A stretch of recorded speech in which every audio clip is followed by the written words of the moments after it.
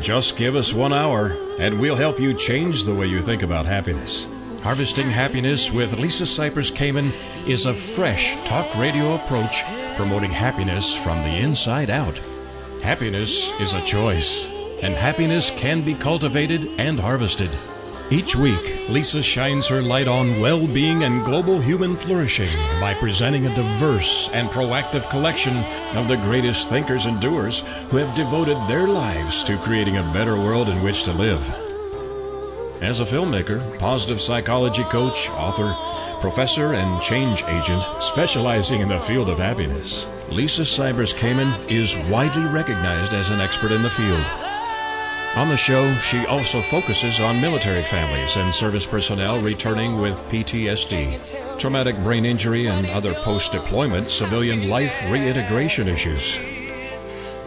So, let's spend some time getting to the heart of the matter on Harvesting Happiness on TogiNet.com.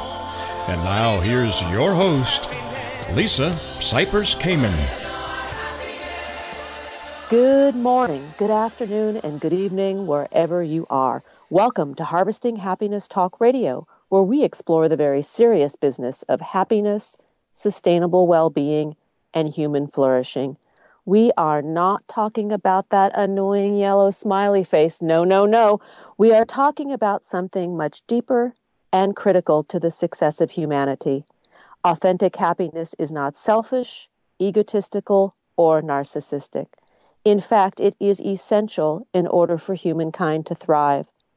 Sustainable happiness is important because it not only elevates our own well-being locally, but also contributes to collective global flourishing. The achievement of a happy life is not only positively good for us, it is constructively good for those around us. In short, happiness matters.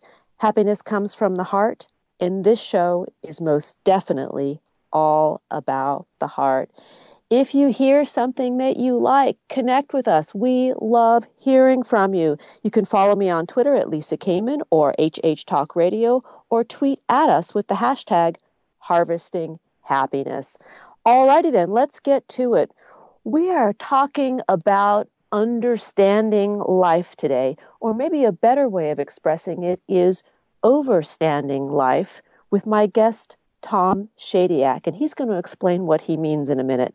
Tom Shadyac is one of Hollywood's all-time leading comedy directors with his films Ace Ventura, Pet Detective, The Nutty Professor, Liar Liar, Patch Adams, and Bruce Almighty, grossing nearly $2 billion in box office sales. But a few years ago, Tom switched gears after a near brush with death, which compelled him to make his latest film, I Am, a documentary that asks some of today's most profound thinkers two questions: what's wrong with the world and what we can do about it. In addition, he's also written a book, which I happen to be reading right now, called Life's Operating Manual, with the Fear and Truth Dialogues. Good morning, Tom. Thanks for joining us. Thanks so much. I enjoyed your introduction. Keep talking. No, I want you to keep talking, because I want you to talk about Charlie Woods and what he said to you about overstanding life. It's in the introduction of your book. Yeah, it's wisdom and possibly an unexpected place. Just a homeless gentleman. We had wanted to help the homeless problem in Charlottesville, Virginia, which is a manageable problem. Just was a question of will, which it is in every city. And I said, Charlie, just be patient. You know, some of the community is trying to wrap their arms around what we're trying to do. So just be patient and understand, that we need to get them to understand the homeless situation here. And he said, Tom, they've been understanding the homeless situation for a long time. What we need for them is to overstand. And I just thought that was a beautiful articulation, not just about the homeless problem, about other problems in the world and why we have some of the difficulties we have of poverty, depression, over-medication, etc. Because I think we are understanding how life works. And Charlie, I think, was giving us encouragement to open up to a new understanding, an overstanding, a deeper standing, if you will, on the truth and that we see in nature and all around us and how life works. And it's available to us. That's why my book is called Life's Operating Manual, because it is actually observable. There is a manual, and it's all around us. It's 4 billion years of history on this planet. We can see what works and what doesn't work. And if we model human behavior after that, after those laws, which have evolved over 4 billion years, I think we can reach a place of more contentment, more happiness, and just a species that thrives more. I couldn't agree more. And I had a grin from ear to ear as I read that about overstanding life. And one way that we can begin to overstand life is to listen more, love more, engage more, and to move from this fear-based ethos that we've adopted in modern society to one of more unconditional positive regard for another. But how is the big question? Well, that's beautiful. There's a lot there. It starts with that first admonition, which is to listen more. And to listen is to have an openness. You know, when Morgan Freeman was going to direct his first film, he asked for advice. And John Avildsen, who's a wonderful director, summed up his advice in one word, and it was listen. And what he meant was listen to the work. It's going to tell you something. Listen to the way the actors say their words. It will tell you something. Listen to the production design. Listen to the rhythm of a scene. And to do that, to really be a listener, you have to be open. Mary Oliver, the great poet, says, pay attention. And if you pay attention, you can't help but be astonished, which is her next instruction for living life. Pay attention. You can't help but be astonished, and then tell about it. And so many of us, I think, fear wants us to be right. We're not open. Openness requires a vulnerability. You have to be able to say, wow, I don't know everything. I've got to learn more, and that learning takes place over the course of a lifetime. Of course, fear shuts that door, but people who really want to know and really want to see and overstand become good listeners. And I think it starts there, and listening in honesty with the truth of the questions you have in your own heart, and then going out and having the courage to seek whatever that truth might be. You know, when we talk about listening, I teach a little course from time to time that's called Listening is Love in Action. And I think that the notion of listening is a demonstration of love, of love of humanity, of love of another, of love of self-respect. And it is the gateway through which all these other changes can happen. Yeah, beautifully said. Beautifully said. Yeah, it's a form of love, of course. And it's really love of truth, you know, because a listener is someone who is open to the next iteration of what may be true, where his heart is being pulled, what revelation is available to him, what old way has to die off so something new can form. And again, this, you know, Maya Angelou said that the most important virtue is, she believed, was courage, because courage is the virtue that enables all other virtues to come into play. You can't love if you don't have courage. You can't seek the truth if you don't have courage, because again, it might mean you want to be on a different course. You took one job, and maybe your heart is screaming for you to be a teacher or a writer, and that upends things. You know, that's what the hero's journey is. Deaths, all these deaths, but they lead to new life. And you know, I hope, if, you know, I've often said that if I have a religion these days, I hope it's listening. Now that's beautifully said. Let's talk for a moment about your hero's journey, because a few years back you underwent, I would fairly call it, a dark night of the soul. You had an accident that took you on a very different journey. Can you tell us a little bit about that and how it evolved to the place you are now? Well, it's still evolving, but yeah, I almost met my maker. I had a bike accident that led to a pretty bad concussion and post-concussion syndrome. And if anyone's had a bad concussion, they know how horrific the symptoms can be: sensitivity to light and sound, just an inability for the brain to function, to take in any kind of stimulus. So you end up sleeping in dark rooms. I slept in a closet for months. I couldn't engage in, you know, what's essential to human beings, which is social activities. I couldn't embrace any of those activities that brought me a value and an uplift. And I just didn't think I was going to make it. I thought this was my last chapter. And a question came to my heart, formed in my heart, which was, well, if you're going to go, this is it. Is there anything you want to say or share? I'm an artist. And is there anything you want to share before you go? And over the years, I had been changing my life. And I was shifting what was valuable to me from going along with the current and the consumer-driven culture, the materialistic culture. I had shifted to a more community-based culture, one that valued the intrinsic and not the extrinsic. It's what all the happiness studies are showing today, that makes human beings happy. And I had lived the other life. You know, when you're a successful Hollywood director or actor, producer, you get the stuff. The stuff comes at you. And I felt that stuff, and it felt rather neutral at best. And so I began to shift away from that life, simplify my life, really take the words of the prophets and the poets seriously, which is don't store up treasures on earth, and be about the things that, are what you might consider God's business, love and compassion and community and offering yourself in service and all those things. And I changed. And I did it in kind of a closet, if you will. I didn't talk about it much. I wasn't, out there, in front of people, telling them what I was discovering and sharing that story, which the hero's journey always ends up with the sharing of the story, and that's what ended up happening with me. The answer to that question, is there anything you want to share, was yes. I want to talk about the path I've been on, this idea I have about why we may not be thriving as much as the human species can thrive.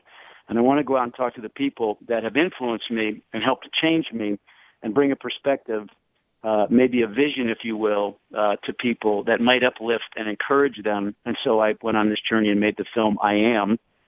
And that really changed the course of things. So it wasn't that I had some, I hit my head and saw God. I hit my head and saw a doctor. But what happened was it dropped me from my head to my heart. I couldn't be in my head. I'm sure I called this accident, I did my share of participation in this accident because I wanted to live more in my heart. And it really has helped to drop me into my heart, and it set me on a path that I can't see very far down the road. Much more than ever, I know who I am, and I'm not sure where it's leading.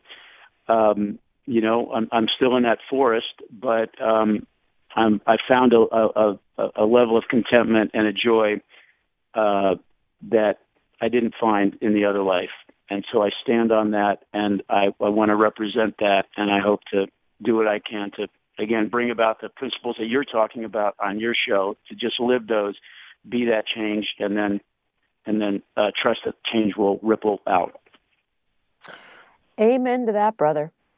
And I mean that seriously, because the film I Am stumbled into my lap quite by accident, and I use literature and media in the work that I do with addiction and trauma recovery. And quite on a whim, I said, I'm gonna play this film for some of my clients or students and just get their feedback. And what I witnessed as they watched the film, watching their faces and then engaging in conversation after the segment, because I broke it down in several parts so we could have these meaty discussions after each bit that was screened, was their hearts opening, their understanding that they no longer need to be self-identified as the addict or the broken soldier, or somebody who is defined by their tragedy, that life goes on and can go on quite joyfully when we learn to come home to ourselves. And that's what my takeaway from the film was, as is many that I have witnessed who have watched it with me. Well, that's wonderful. I don't think I've ever screened it to an AA group. I've heard there have been screenings, but I've never had the pleasure of seeing and hearing a reaction. So I thank you for that. That's beautiful. I'm anxious to hear more. Oh, well, I would love to share more with you. And in fact, yesterday I did screen it for a group of young adults in recovery. This is in a private facility. And I said, do you have some questions for Tom? I'm going to have this conversation. And they did write several. And I'd love to ask you a couple of them. And the first question, which might make you chuckle, is without money, how would you choose to live? Without money, how would I choose to live? Well, it's interesting. People, say money. Mankind needs money to live. Where we've been so toxified by this idea, and it's not true. If you had a case of Tootsie Rolls and then $100,000 on a desert island, you would take the case of Tootsie Rolls because at least it could give you some nutrition. We actually don't need money to live. In fact, we prove it every day in that, I'd never had money till I was about 18 years old, but I had the love of my family, right? Now, they, of course, use money in the world, but it was their love that provided the food and the sustenance and the shelter and the encouragement that turned me into a young person on a path that, hopefully can serve his life. And so, I try to steer people away from money, this conversation about money, because I think it's just an energy and a reflection of you and your path. And I think when you have the courage to follow your heart, to follow that unique note that is you, to play that note in the world, that those things come, that energy comes. It may show up in the form of money and in a support system, which gives you shelter and medicine, et cetera. But I just don't focus on money, and I know I've been blessed because my family, did provide for me, and many families don't have money, but I just think it pushes us off course. I think it's not the starting question. Starting question is, who am I? What do I love? And how do I walk into that love and offer that and offer my gifts to the world? And then I think, those resources follow. I agree. And, keeping in mind that these are young adults, I think it's actually an adorable question, because I think our jobs, people like you and me and others who are out there hoping to make a difference and open people's hearts and minds to other ways of living that are more grounded and joyful, we can teach them about emotional currency, which is that love and interconnectedness that we have with ourselves, our family, our friends, the world, the noble purpose that we can share with others. And I think that's the greatest challenge. That's the joy-making stuff that I have in this part of my life, because I actually have a little bit of a similar story. It's not exact to yours, but there are enough similarities that I get exactly what you're saying, and know that it's not in the money. Yeah, well, it's a universal story. Yep. The hero's journey is really one story. That's what Joseph Campbell discovered. It's what I discovered before I discovered Joseph Campbell. And, the misunderstanding, is that people see celebrity and wealth and status, and they think that is or was a focus of some of these celebrities, that they went out to make money, they got success. None of the friends I have in show business, none of the amazing, brilliant artists that I've worked with have ever focused on the money. They focus on what they love. Jim Carrey loved comedy and art and moving people and telling stories and using humor to open up a conversation. And again, it became reflected in a bit of an out-of-balance culture of all the resources that come to him. Most people, the inventor of the computers and our technologies, they love tinkering. They love creativity. And it's the love that brings the energy. It's not the focus on money, which is, 74% of our youth identify economic gain as the primary reason they want to go to college. And, I teach now, and I try to flip that on its head and say, it's the love in your heart that college education ought to be putting you in touch with. And then the resources can come, and the support of the society can come and help you fulfill that love that you're here to share and to offer, and the creativity. Tell us where the journey has taken you now, because I know you traverse the country each week, teaching, mentoring, supporting young adults step into their lives. Yeah, I'm kind of itinerant now. I didn't even know what that word meant till I became itinerant. Emerson, one of my favorite authors, was an itinerant preacher and early in his life, and that means traveling. He didn't really have a home. He traveled. He didn't have a home church. He wanted to be a minister and then became a lecturer. I'm itinerant, so I travel a lot. I'm currently residing in Boulder for a number of reasons, not the least of which is its central location, Boulder, Colorado. And so, last semester I jetted off to LA and taught a class, and jetted down to Memphis, Tennessee, and then taught a class here. And then I have speaking engagements, in various parts of the country. I feel that the revolution is here, and that it's going to be embodied in youth. Youth are going to bring it forward, and youth, for me, it doesn't have much to do with age. Yes, of course, it shows up in the young. Because they haven't been co-opted into this vision. They haven't been indoctrinated as long as, say, someone in my generation has, so they're more open. They're better listeners. But youth is also a mindset. I've met people my age and older that are very young because they're still listening, they're still growing, they're still learning. So I have a passion for youth because I do believe that they can and will do this thing differently. They've seen their parents, they've seen my generation, and they've seen the generation before, and they've been enlightened by that generation. That generation brought forth their own, onion layer was peeled back, and new light came to the world, and they uplifted their kids. And these kids, I think, are going to do it differently. And I think it's happening now. I think it's going to be a critical mass, and I just want to serve that in any way I can. I was not served through education in what you'd call a positive way. Of course, every experience serves you. That became my passion because no one asked me in my education process, what do you love? What is your heart calling you to do? My education process was about drilling in and not drawing out. Okay, here's what you need to do. You need to look this way and act this way and take this kind of job, and then we're going to love you and bring you into society. And that didn't serve my heart. Now, of course, it served it in a way that it created a pain, and that pain creates a passion later so that I can now be a voice for young people to ask the essential question, what is it that you love? What is it that your heart is calling you to do?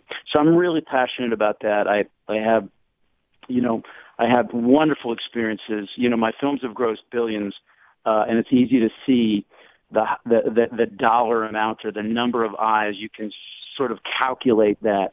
But what I'm experiencing with one student who tells me that they're encouraged in their life now, that they have had an Asperger's syndrome challenge, or they have been challenged with depression, but through this conversation, they're finding a rooting and a grounding. You can't calculate that, but I think it has an infinite value. And I'm very, very passionate about serving that. And that is a form of wealth because it's nourishing our greatest resource. Agreed, 100%. It is not a wealth that we can chart on a map and measure, but it's an experience that we know is enriching. And that was one of the questions that these young adults in recovery had asked. And I'll restate the question, which you've already answered. They wrote, do you believe every event in your life now serves a greater purpose? In other words, nothing is useless, but everything is useful. Yes, and I believe that about the addict as well. I don't believe that anything is wasted. I think there's a toxic ideology today, with good intentions, but a toxic ideology. You've got to find your purpose. And so my question to those who ask that question is, when are you out of your purpose? When the addict who will walk in courage and overcome their addiction can then turn their life into a powerful story to uplift others, when was the addict out of their purpose? They experience the darkness, the shadow, and they're going to turn that pain into light and into an elevation for their social circle and the larger world. So I think it all works together. All works together, right? The light is only light in the context of shadow. And it's one thing our culture has yet to embrace, which is the imperfections that are in all of us. The second somebody is crying, we say, what's wrong? That is an indication that we think that crying is wrong, not what is happening. What are you feeling, right? That's an honoring of the feeling.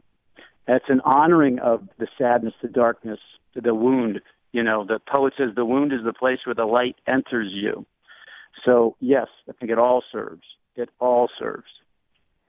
And this is a liberation for these people when they come to know this, when they come to have that experience themselves, that their addiction, their story, their path, their trauma, whatever happened to them that brought them to the moment, you know, where I'm sitting in the room with them, that it wasn't in vain, that they needn't be ashamed, you know, that very vulnerability is actually the sweet spot, you know?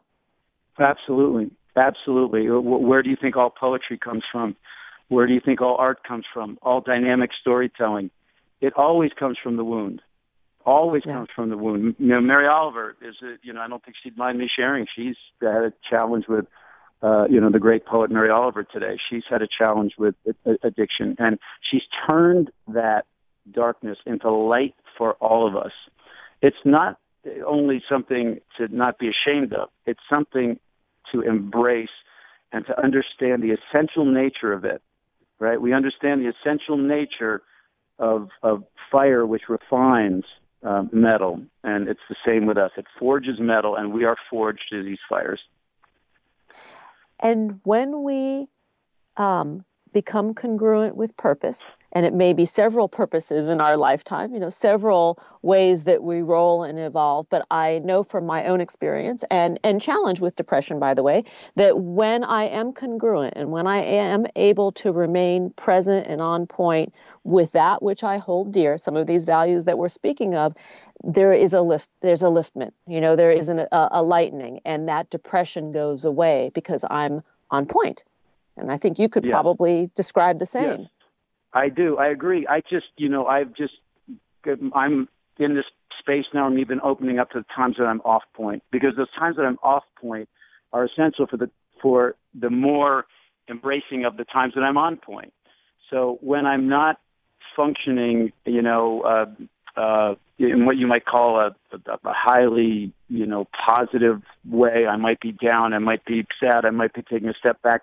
That also is important because I feel that space, and that space doesn't help my spirit. I don't feel strong in that space. I don't feel alive in that space. So that space was important to step me into the life and the more aliveness. I just think it's all a part of the plan. I believe in this thing we call the organizing intelligence. I absolutely believe it. We say the word God, but we don't actually believe the word God, if you use the word God for the organizing intelligence, because God is God. That means whoever created this knows what's happening. And I think it's all working together. So I don't tend to judge things. I tend to assess things. How was it when I was, kind of lethargic that day? Man, I didn't feel great. I didn't feel engaged. I tend to feel things rather than judge it. And that, of course, judgment is an energy drain. And that feeling is something that's essential that helps me walk into the next place. Let's talk for a moment about love. I mean, love could be a topic we could talk about for days, but love as it relates to medicine. You know, at the end of the day, there's so many self-help books, so much psychobabble, so much research being done clinically on drugs. And at the end of the day, from what I see over here, that love is probably the strongest medicine to heal the invisible wound and change the world. Yes. And there's a reason, and it's a scientific reason. I think love is probably the most understood, to use that phrase again, rather than overstood concept. We regard it as a sentiment, but it's a force. It's a force. It actually, I end the movie, I am by saying love is in your DNA. Yep. This is why people who are loved as children and early on, even from conception and in the womb, they have a much more fluid time with life. All the health outcomes, the social outcomes are stronger when they have a rooting in love. When that love is removed, which is why people like Rob Reiner are very focused on early love and early education, then the rooting isn't there. And these people often struggle because they don't have the most basic need is love. And it's a force. You know, Maya Angelou believed love was a force, and I as well, as so did Gandhi. So it is a force. It may be what holds the stars in the firmament, Maya says, and I agree. It may be what keeps the electron in rotation around the nucleus, right? No one can tell us what it is. Gravity itself, what is gravity but a pulling and attraction, right? So it's not this concept. So it shows up in scientific, tangible ways. When people are in environments of love and support, they do better. You probably know about the recent report released. I forget the book it comes from, but it's about rats and addiction. And the early, studies of addiction, they would put a rat in a cage by himself, and they would put two water, sources. One would be tainted with heroin, one would be just water, and the rat would always become addicted. But someone, I forget the scientist's name, thought that study may be flawed because it's a rat by himself. What if I create a rat park, a rat heaven, if you will, filled with other rats in community, engaging in social, structures and, having things, that are playful around them that rats love. Again, the key word is love, right? Rats are social animals too. And then he puts the two water sources in, and he finds that the rats almost never become addicted because they have love. And so the love is really addiction is just a craving for what's missing. It's a craving for love. It really boils down scientifically to that. And again, it's because love is not a sentiment, it is a force. And whoever created this universe knew that if love wasn't more powerful than these other forces, hate and anger and bitterness, that the world would never survive. This would be a very short game we'd play. But knew that if I make love, if this force makes love truly the most powerful force in the universe, it can survive, and it will move an inch, that long arc of justice, or long moral arc that's bending toward justice. There's another indication that love rules this universe. So when we're in loving states, we do heal faster. We do have better health outcomes. Our immune systems respond stronger, are more robust. And that love and that support is the rooting for all healing in society. The money, the medicine, it can treat symptoms. Love treats the root. Agreed. And in your film, I Am, you talk about the electromagnetic field of the human heart, and through HeartMath, when the heart is actually measuring the beat of the human heart, in addition to the heartbeat, there are these secondary waves that change based on the emotion of the human who is emitting them. Yes. It's actually, I believe, I haven't seen the film in a while, but from what I recall, it's measured in between the heartbeats. It's literally registering the emotion that a person is experiencing, and that emotional signal, if you will, links up with the brain of a person in a certain proximity, and affects it. Now we know this, just from our everyday life. You come home and you're in an angry mood, and those beats in between the heart are maybe pulsating bitterness.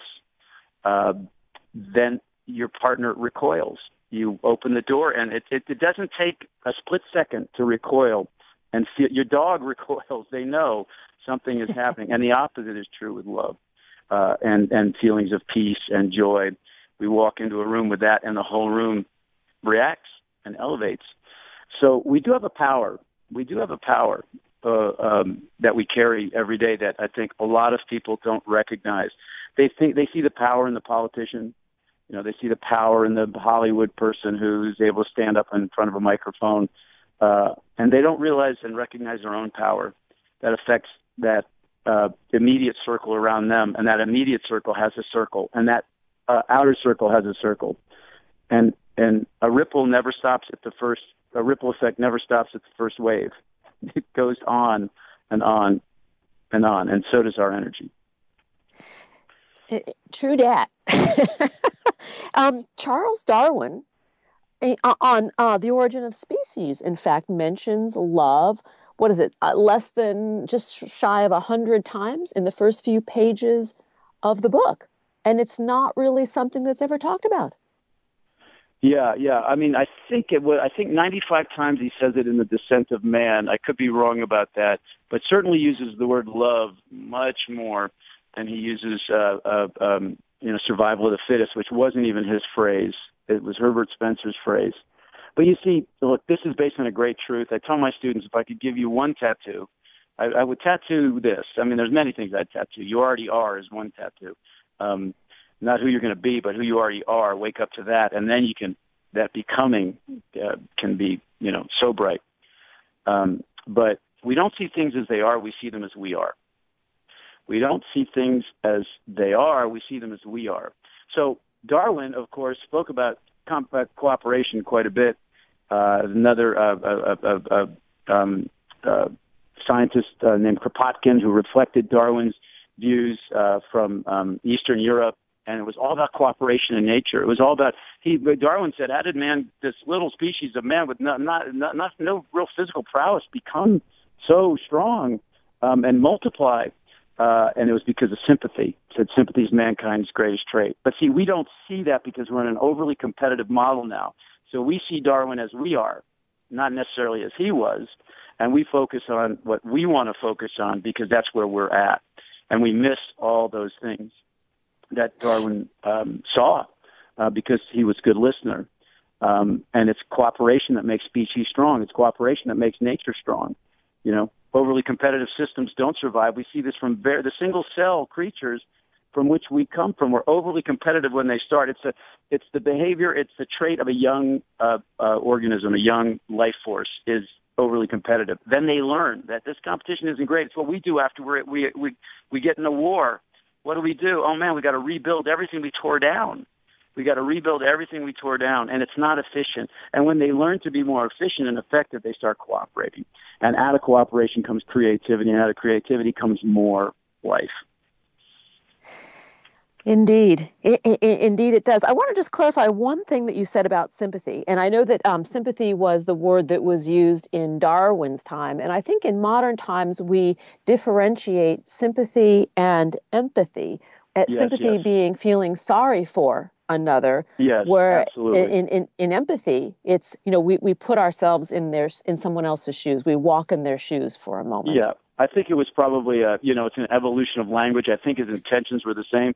Sympathy is feeling sorry for. Empathy is feeling with, and it's much different. Empathy is, of course, more powerful. It's more connected. So yes, I fully agree. I'm going to subscribe to the same intention to him because what he witnessed, I think, was naturally empathy. I just don't know if language had the word yet. It hadn't quite grown up yet.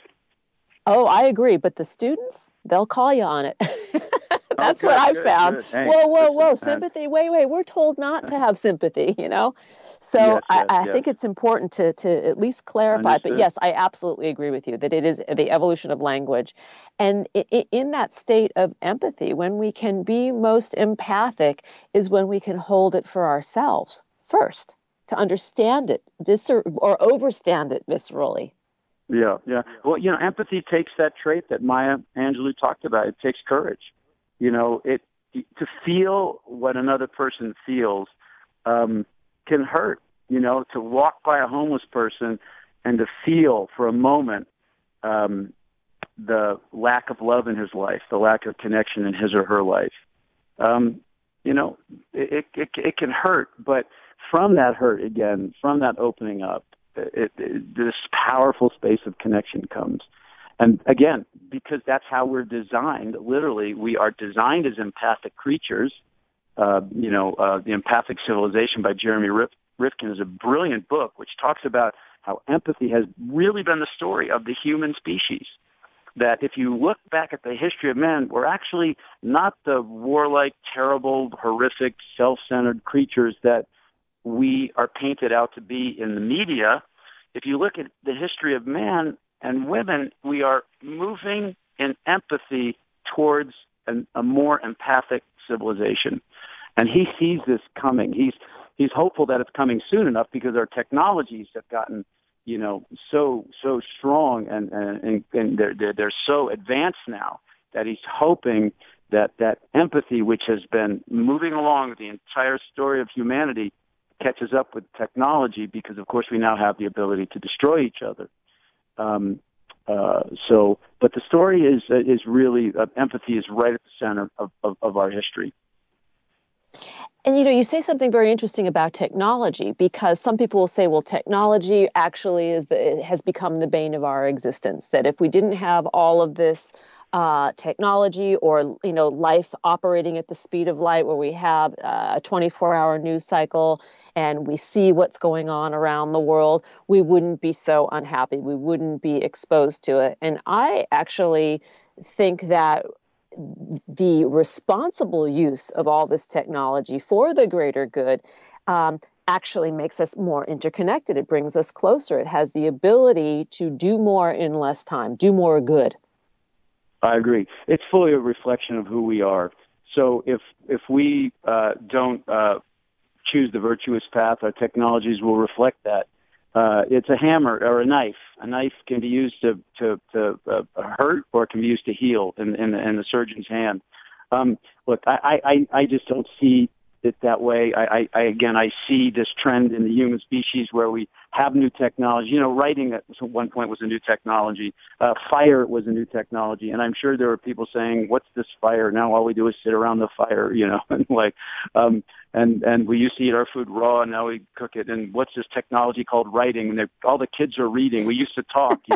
I mean, technology takes time to root. It takes time for us to.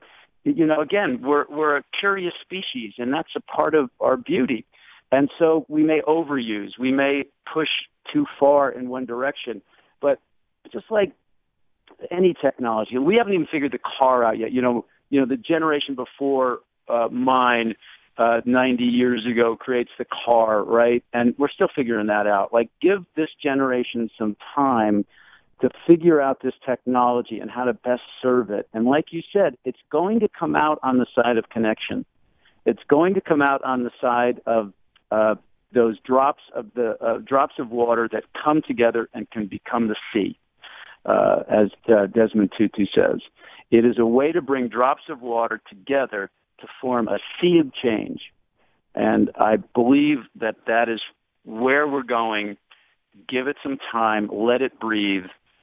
And again, I think the organizing intelligence, God knows exactly what's happening and what it's doing. The course that you teach that is wildly popular at Pepperdine University in Malibu, our hometown at one point, right? Yes. You have taken that class on the road to the University of Memphis and the University of Colorado. What goes on in there? What are you teaching these kids? Just what we're talking about. It's called Storytelling in Life. And we show movies, short films, narratives, documentaries, and then it opens up a conversation about life. Art is really the purpose of art is to give us a new overstanding of who we are and how we can improve this thing we call life and humanity. We have that conversation. And what is going on in the rest of colleges and education is different. It's refined, most of it, not all of it, because we're evolving here, but most of it is refined the conversation to the job. What are you going to work at? Are you going to be a lawyer or a doctor? Are you going to be a writer? What is that job? And I think that is a narrow conversation. That's a larger conversation. The job is life. And so we talk about that job, of which what you might call the career or how you express your creativity is a part of it. It is how your love is made manifest in one iteration, but there are many iterations of that. So we talk about life. And I think there's a reason that we have such high rates of over-medication with our youth today. Violence is showing up in our schools. I do believe that we're suppressing the light and the beauty and the creativity that is part of all of us. 90% of kids 5 years or under, when asked, "Are you highly creative?" will say yes. Their hands will raise. "Are you highly creative?" Yes. 2 years after school, that number drops to 10%. Madeline L'Engle identified this study in a beautiful book called Walking on Water, Faith and the Arts. So our conversation is about how to bring students back to themselves. Really, as Mary said, just to spend 4 years learning how to learn. Because guess what? When you get your degree, it's not done. You are a student now. No, it's not done. It's still not done. Of course. You're the professor now. You get to write the curriculum. And if you just learn how to learn, which always starts with learning about you, what is it that you love? Where do you feel compelled? Where is your pain so that you can feel the pull towards your passion? All these things. When you graduate, then you get to become your own professor, continue to learn and grow. I've learned so much more after school. I almost have learned in spite of school, which taught me one methodology. But I have learned now to create the curriculum for myself, and that's based on what lights up my soul. So this morning I was reading Emerson because, boom, I was reading the poet Rumi because that lights me up. And I'm still in school every day. So this is what we talk about. And I engage them to present their vulnerabilities. Tell me where you're struggling so we can put that in the context of the hero's journey, and you'll see you're just like everybody else. It looks different because you may have a physical disability, but I have an emotional disability. And we meet each other there, and the conversations are really, I find, very uplifting and beautiful and encouraging. And it's because of the students and the way they're approaching this and how evolved they are, and I just feel honored to be a part of it. And it really changes the face of education, and I can see why your classes are standing room only. I can see the need to create more curriculum for this kind of work, around the world, not just in the United States of America, but, everywhere, to get people to become more in touch with their hearts, more in touch with the suffering and the vulnerability, because it actually, in my estimation, unites us more than the joy. We all know what our joy kind of looks like. But when we can touch that raw spot, we realize, like you said, that we're not so different from the person sitting across from us. It's a unifier. Beautiful.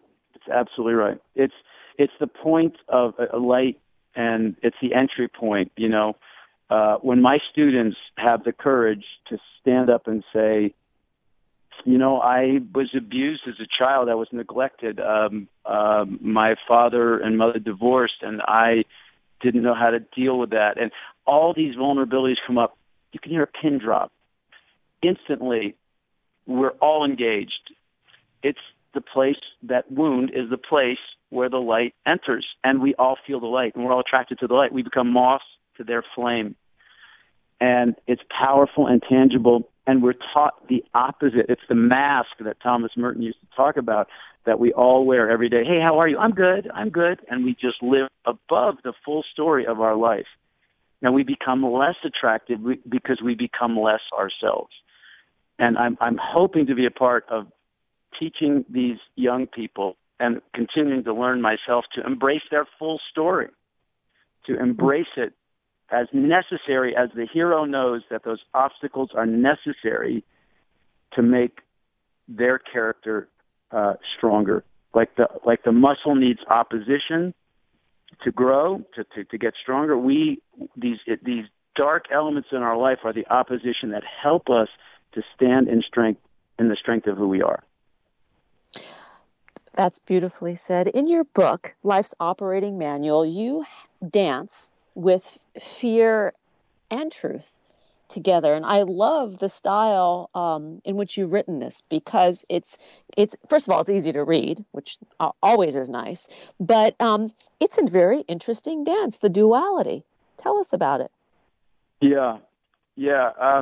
Well, it's a dialogue that's been in my spirit for quite a while, and I find it reflected in all of our spirits, that the second your truth stands and you stand on your truth, you say, you know what? I feel compelled to be an artist. I feel compelled to maybe be a writer, to use humor, to walk. Your fear pipes up. Oh, you can't do that. Now, it may show up in the form of a father, a parent, a friend, or your own internal voice that says, there's no way. I mean, you're from Falls Church, Virginia. Everybody becomes a doctor or a lawyer. They wear a coat and a tie. You can't do this. You will not make it. So many people don't make it. And I've learned to dialogue with that fear, because when you look at fear and when you challenge fear, you find it is actually a weak opponent. Yep. And it's actually not an opponent. It's a friend when you really understand what fear is about. Fear is actually, by telling you what not to do, is telling you precisely what to do. You know, Emerson said, always do the thing you're afraid to do. So fear is an instructor. So I've learned over time to dialogue with my fear, to challenge it, to look at it, to walk into it. And this dialogue came out of it. And when you have a dialogue, when you, I think, have the insight or the wisdom to challenge your fear and the courage to do it, you find that it can't stand for long. Because if it does stand, it's probably not fear, it's true. If I walk out on the freeway, I'm going to get hit by a car because that's true, right? And right. when you challenge fear, you find, it's the great academic Sir Ken Robinson. He said, love is what we're born with, fear is what we learn. And so it's about unlearning this fear. It's about unmasking on the hero's journey. You unmask the dragon and you find that there was no dragon at all. It's just a reflection of you. And you just had to learn that that's a part of you that you need to heal and to grow through. So this dialogue is actually, it's a real dialogue that I've had and that I continue to have, and it's evolving. And so the second I lay out a radical premise, Life's Operating Manual is very radical. It takes the words of all the saints and sages very seriously. Like, it's not about storing up treasures. It's on earth. It's about the treasures, if you will, in heaven, which are inside the human heart, which are love. And it wants to create a world based on that idea, because that's how the world actually works. It's very radical. It's outside the paradigm. So the second I would write these things, I would hear a voice going, oh, man, people are going to think you're so unrealistic. And so I wrote that. Tom, there's a really nice, all this talk about love, but it's totally unrealistic. And truth gets to say, well, fear, I'm actually not interested in the unrealistic. I'm only interested in what's real. So if anything that we talk about here is not real, is not provable, and does not show up in everyday life and does not walk, please throw it out. And then fear gets a chance to say, well, of course, that's easy for you to say, but this stuff doesn't work, and I'll tell you why. And then truth gets a chance to say, tell me about that. And again, as this dialogue walks, fear gets very weak. I've had many conversations with people about this, and eventually, my father was a very smart man, but again, brought into a paradigm where business is about profiting and making money, and that's the sole purpose of a business, and that's the way human beings are. And when I challenged that, he got to a place where he couldn't answer anymore. My father, one of the smartest gentlemen that I knew, but the paradigm wasn't smart that he'd been brought up in. The paradigm wasn't as wise as it needs to be or it will be. And so the conversation, the fear just sort of dissipates. And so it's an offering, to further the conversation by, giving people this fear and truth dialogue. But it's also an invitation for them to have their own dialogue, which I think they're having, but to walk further in that dialogue. I would love to read a very small piece from your book that I just happened to open to on happiness, with your permission. I probably won't do it as well as you, but I think our listeners will get the point. So this is a dialogue between fear and truth. And in the book, Life's Operating Manual, Tom writes, in fear, happiness has no place in this conversation. And truth says, happiness is the conversation. And fear says, we're talking about education. And truth says, and what is the goal of education if not to produce a happy citizenry? Yes. And yes. That's and we've it. forgotten that, I think. It's to produce an income, which we think will lead to a happy citizenry. And to some degree it does, but beyond a certain degree it does not. Yeah, and again, I love what you said about happiness in the beginning of this show, which isn't some flippant idea of birds chirping and smiles pasted on faces. The truest happiness involves embracing all of the human story, which involves sorrow, connection, empathy, service.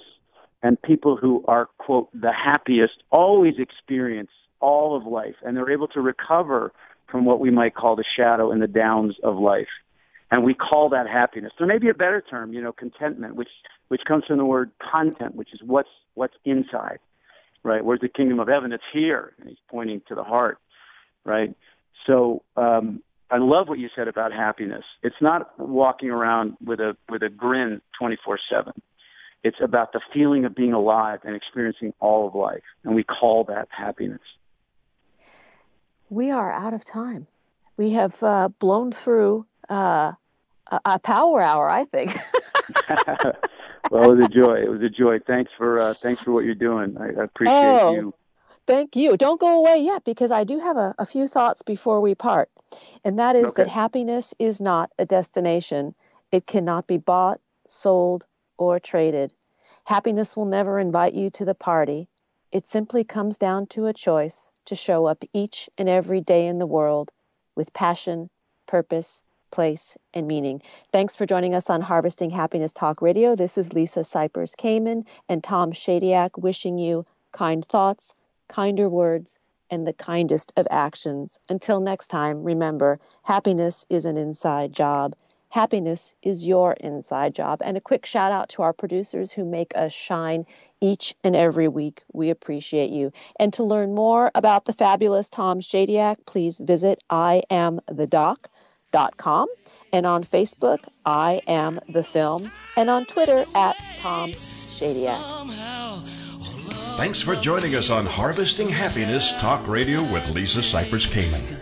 Join us every Wednesday morning live at 10 to 11 Central Time here on TogiNet Radio. Then harvest your own happiness anytime from the comfort of wherever you are with free downloadable podcasts available at iTunes.